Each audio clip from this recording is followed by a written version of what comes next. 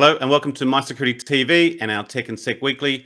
My name's Chris Covage. I'm the executive editor with My Security Media, and today we're diving into API security with No Name. We've got Carl Mattson, the Chief Information Security Officer with No Name.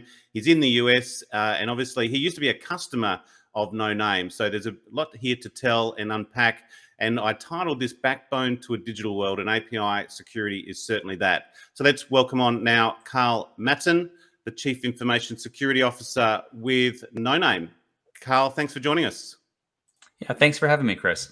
Great, mate. Where in the US are you? I'm in Minneapolis, Minnesota. Minneapolis. Okay, very nice.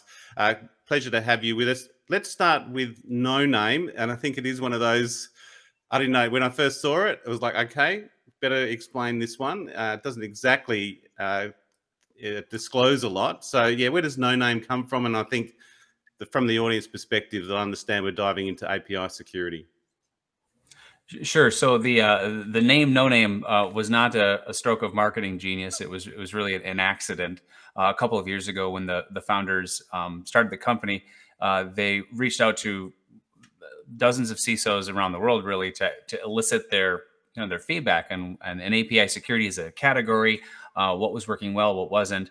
And as the CISOs responded to this outreach, so many of the CISOs, the first thing they said was the name No Name, which was a placeholder in this questionnaire, was what the CISOs loved most. Right. And so they really kept the name really out of accident.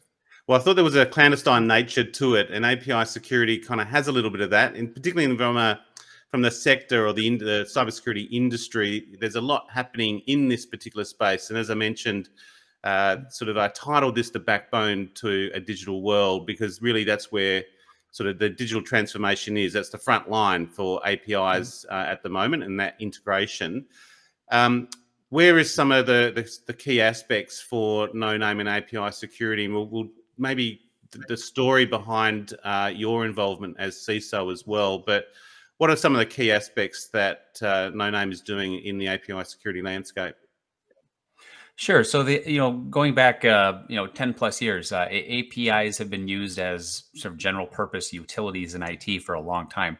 APIs aren't new, but what really started to become new and increasing exponentially very recently is the use of APIs for public facing, internet facing services at an enormous quantity. So what has really happened is the API was sort of a forgotten utility, but when we started using it to host sensitive data out to the world and to be a part of like core business processes, the level of like precision needed to get API security right really matters now. And so what we have, traditionally application security practices would have included APIs as part of an application security practice.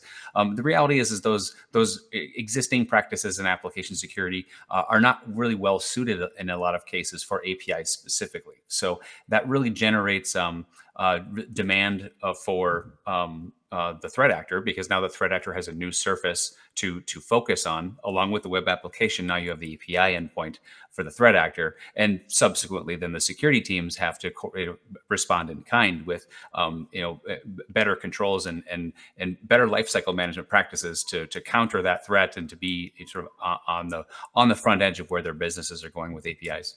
So it expands that threat landscape. What's some of because we hear a lot about DevSecOps and DevOps Sec and the order of all that comes into, but this is really just expanding the attack surface is probably a better term, is around all of this. What are some of the pain points? Because of most of the businesses, I mentioned it's a part of a digital transformation, application development and the like.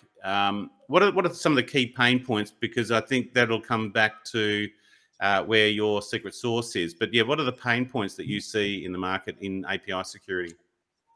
Well, I'd say there's really three primary pain points, and these are pain points that I felt certainly in a financial services role. Was number one pain point is APIs are being developed and published at a sort of extraordinary frequency and continuously. So organizations have thousands of APIs often, and so the first pain point is the security team just having the capacity to keep up with API development, and so we have to bring in automation. So that pain point is very real for a lot of teams.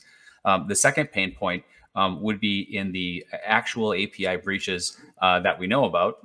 Those are more often than not actually source code vulnerabilities. They're vulnerabilities of misconfiguration. And so a misconfiguration would be something as simple as an API deployed in production is simultaneously internally and externally addressable at the same time. That is a configuration error made, not in source code, but at the runtime environment. So what we're finding is this volumetric pressure creates a lot of errors in production. A lot of those errors are misconfiguration and placement. And so those pressures are very real. And then like the third area is just having the skills and the knowledge, because security teams have to be masters of everything now. And so when we can take your security operations center, for example, at 2 a.m., think of all of the different technologies, all the different threat surfaces that they have to be have a general mastery of. And so what we need to do is we need to put in the security team's hands tools that allow them to handle that complexity. And so automation, training, and understanding that threat surface, not just the code itself, but also the context and the configuration. All of those are pain points that I've felt personally, and we feel with our customers every day. Well, it's great talking to a CISO as well, and maybe a bit about your Mhm. background before we go into the platform a little bit more, because you need to have that insight from the customer's viewpoint, and obviously you're internal facing as a CISO, and you mentioned Fin Services. Yeah, what's your background? How long have you been with the company, and what do you find is your key role as CISO for No Name? Sure. So I joined the company last summer, about 9 months ago, and prior to that, I had been among the first no name customers in a CISO role at PennyMac, which is a financial services company in California. I was a CISO at a bank for about 4 years before that. City National Bank, which is part of the Royal Bank of Canada family. I was a senior vice president at PNC Bank in Pittsburgh for a couple of years before that. So about a decade in banking Yeah. or financial services. And this particular problem set in application security, I think, was something that I learned about, because my first career, I was with the government and I was an Intel analyst for a decade. And so the taking an analyst mindset, I'm not a software developer by background. I'm an Yeah. analyst. And so the thinking through the problem sets, I think a lot more like a SOC analyst than I do as an application developer. And so taking that mindset, I've always known for several years that this was like an analytic problem to solve, and there was a lot of parts of the application security puzzle that I wasn't able to wrap my head around. A perfect example would be how do I know that my inventory of APIs is even correct? Yeah. Like that's just a basic CISO question that I wasn't able to answer with sufficient confidence, let alone whether those APIs are sort of configured well or are they vulnerable. So those are some of the pain points that I went through in financial services for about a decade. And how did Um, you come? So you were a former customer, I understand. So they must have poached you, or it is one of those things. Also with a new company, this is out of Israel. It's not mhm. um, a new story for that I've heard in terms of where they work with the customer. Startups work with customers. It's often a good way for a startup to go. Where's the company now? And speaking with us, you're coming into the Asia Pacific, so you're now moving globally. And where's the market for you? So yeah, what's a little bit about a background around the company and where the Sure. current strategy is? Yeah. Yeah, so the company started a little over 2 years ago, myself and a number of CISOs of even larger enterprises than I led, really participated in design partnership early with the founding team and the development team at No Name, because what we were finding at the time is that the category of technologies just at that point was not sufficient. Yeah. It wasn't getting the job done. So what No Name really built around the whole platform was customer-led requirements. No Name is not a platform of IP looking for a customer. It's a platform built by customers looking for IP, Nice. Yeah. and for me the sensibility of the way the company developed its platform and its strategic direction. I had at least a front row seat to that from the beginning, and I just developed a really natural affinity for that's a business model that I want to be a part of, because it was a demonstration of a company that was sort of listening to the customer, and they Yep. were really building that capability literally every day. New releases in the early stages. Of course, now it's 2 week cycles, but that sensibility was something very different. And for me, to consider the opportunity to join a smaller company never really occurred to me until about a year ago. But this was just an opportunity where I didn't feel like I was going to take a back seat, where like a voice of the CISO would be a prominent driver of product strategy. I think plus it sounds like you've also seen the explosion of applications over the last sort of decade in financial services, and there's obviously a strength there for the company, but applications and API security applies to all sorts of different sectors, right? So, is there any other sort of growth areas that you've seen that are also dealing with this and grappling with this? And this is all leading to a sort of a skill shortage and circles back into the importance of tool sets and automation. Well, yeah, certainly there's the technology of APIs, and like I would call it, like the actual risk is really agnostic to industry vertical. Yeah. But I do think that there's a couple of very call them the more obvious and pressing use cases for like exposure of financial data through mobile applications, or for example, telemedicine and healthcare. That's a very present use case that those organizations are acutely aware of, the consequences that are at stake with good API development and security. But you can look across other verticals too, from manufacturing to telecommunications. They really do have the same chessboard of APIs to consider, to protect, to identify. But it really depends on kind of company to company, how far along they are in their API journey. It's really not about vertical. It's more about every company has its own pathway. And I suppose speed to market is another challenge. What are some of your partners? What's the ecosystem that you operate in, and some of your key partners that the audience might be aware of? Sure. So we're a channel first company. So we're a technology company. We Yeah, have implementation and professional services, but everything that we do working with our customers is led by channel and integrators, because yeah, we know that within the context of each customer, each customer may need a different combination of technology plus process design, or plus some consulting or professional services, and that's the customer's journey. So I think to date we have over 100 channel partners wow. globally. And I think the No Name team in Australia probably has over a dozen options. So probably any channel partner that a company wants to work with, we do. We also work with. You can buy us directly through the AWS or Azure marketplaces. Nice. That's another convenient channel for companies that are very cloud focused. So yeah, it's a channel first and strategy, because that makes sure that the people who are working with our customers every day and who are really vested in their overall program successes, they're leading our engagements. And who do you normally deal with in the company, or from a client's perspective? Who do you find you end up talking to? And even as your role as CISO, at what level do you tend to talk to? But we often deal, cybersecurity is a team sport. Who do you tend to find is the sort of the one knocking on the door at No Name to either test or run some diagnostics? Yep. Well, it's probably, I call it like the 80/20 rule, which is, Yeah, 80% of our conversations probably start with an application security team, because an application security team is amongst the security disciplines, is yeah, probably the team that's the most like aware of like the kind of risks and yeah.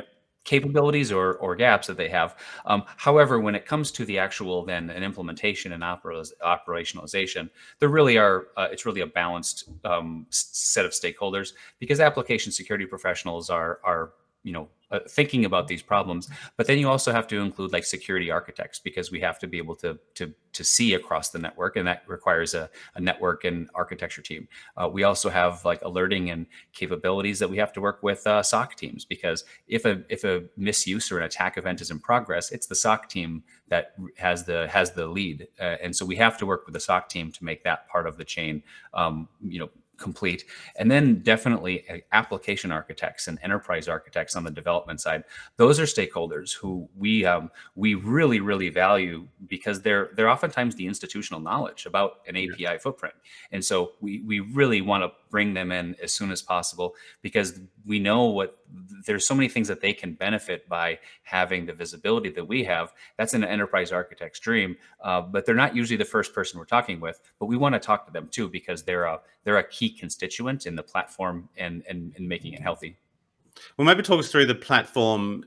What are some of the key areas, or because it sounds like you're running from everything from the development stage through to the monitoring and reporting stage. So I take it it's a dashboard, but how does a customer? What's the sort of onboarding process? Where would they start, and then sort of as they build that sort of that deck for them?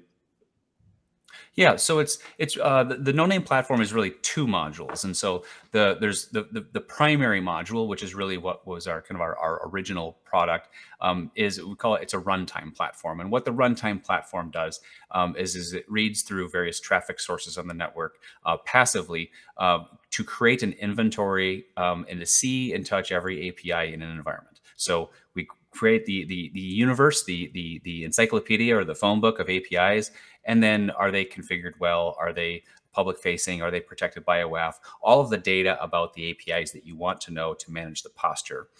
The second thing that first module does then is runtime defense. So it's that traffic analysis of detecting when a misuse is in progress, especially a misuse that may be a compromise of the API's internal business logic, like authentication or authorization. So that's our runtime platform. And then the second part of the software is our testing product. We call it active testing. And so, of course, we can identify vulnerabilities and misconfigurations across an ecosystem, but where you want to be as a security team is addressing those risks during development. And so we have an active testing platform that applies from a sophisticated API testing ecosystem, so that you can connect to your code repos, your CI/CD pipelines to do those types of security checks pre-release, pre-production. So those two sort of software modules cover us from the moment the developer puts hands on keyboard to code the first API, all the way through 2 a.m. SOC alarm going off in the middle of the night because there's an attack event. We're looking at that full life cycle view of APIs. How much of that is automated, particularly say the phone book or the encyclopedia building? Is it going out to the environment and finding all of those, or how much configuration is required in just onboarding all of that data? Yeah, so the collection and creating the inventory is definitely it's fully automated. The only thing a team really has to consider is, once you have an inventory, you may create subsets or collections. So, for example, you may look at all of your APIs that have credit card data, and you might designate those as a sensitive, high risk group of APIs. And so an organization is going to make a choice once they have an inventory about what actions to take if there's an event or a misconfiguration on this subset. Another example would be where there's APIs in Europe, and there's APIs in Australia, and there's APIs in the US. And we may just create a grouping of those, so that when there's a misconfiguration, the notification goes to the right product team or the right application security team. And that's really that internal workflow. That's what a customer has to handle. We handle the collection automated. That's the core. That's the core value of our platform. On the reporting, are you able to sort of customize the reporting on that? You mentioned different regions, different countries. We've got different legislation around, different compliance requirements. Is there a reporting aspect to this as well for compliance? Yeah, absolutely. So the first thing that we can we do when we see that API for the first time is we identify the sensitive data elements that are contained in the payload. Let's say, for the sake of discussion, credit card. And so credit card it's one of the advantages we have with APIs is it's structured data. So it's pretty easy to pick out most sensitive data types out of an API call because it's structured data. Nice.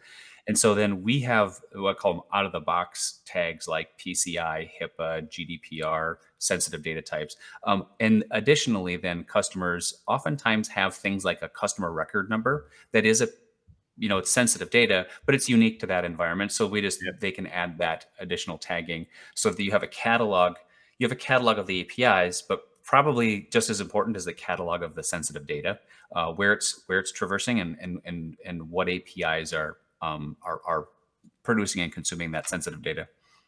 And in the region for you in Asia Pacific, what's your initial observations as you've sort of come into this area? Obviously, you've got some partners and channel partners here, but have you got much insight into Asia Pacific? Because again, when we have this conversation, I still think of a skill shortage and the pressure on teams, and this automation helps them or allows them another tool set to use just to make their job a little bit easier. What's your initial observations in Asia Pacific around that aspect in terms of how application security is being applied?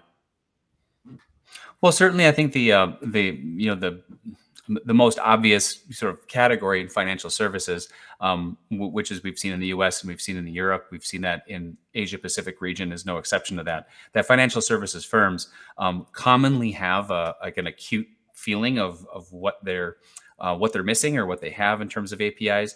And then outside of financial services, of course, then you've got telecom and healthcare, where some of the larger companies have been pretty ready for something new in the market. And so we're just getting a fantastic response. And to be frank, we're still relatively new in the region. So that's going to be for 2022. We're optimistic that this is a really successful area for us because we've just gotten a lot of amazing reaction here in the first few months. And you're 100% channel, so you're obviously going to be dealing with your channel partners. Mate, what's your call to action, I suppose, in relation to that? Where would customers start if they hadn't heard of you, and if they have not heard of No Name? Where would they tend to start? And if they do need to reach out, some of your key partners here in the region? Sure. So I think with the relationships we have in the region, Plecton Labs, Incepta Solutions, Evantian, all of those partners we work with to do proof of concepts, and we work with those partners to sort of design a proof of concept that's lightweight, simple, and can be done in a few days. And that partner-led proof of concept usually is very quick. It's a really quick way to diagnose the health of an API ecosystem, and that just gives the security team really an accurate picture of where they are and what risks they're exposed to. It's one of those things, I think, I keep bringing up the skill sets, because if you don't have those security skill sets, or there's a sort of a limit of those on the team, it's these tool sets that you are referring to. So as long as it's lightweight and high reward, and it does always sound like high reward, right? So just a simple little mistake, misconfiguration, poor code, or a code error can have high ramifications. So these tool sets and API security is why it's so important. It brings me back to the title, API security and the backbone to a digital world. So Carl Mattson, Chief Information Security Officer there with No Name, and I love the name. Thanks very much for joining us on My Security TV. Thanks for having me, Chris. Good man. Cheers, mate.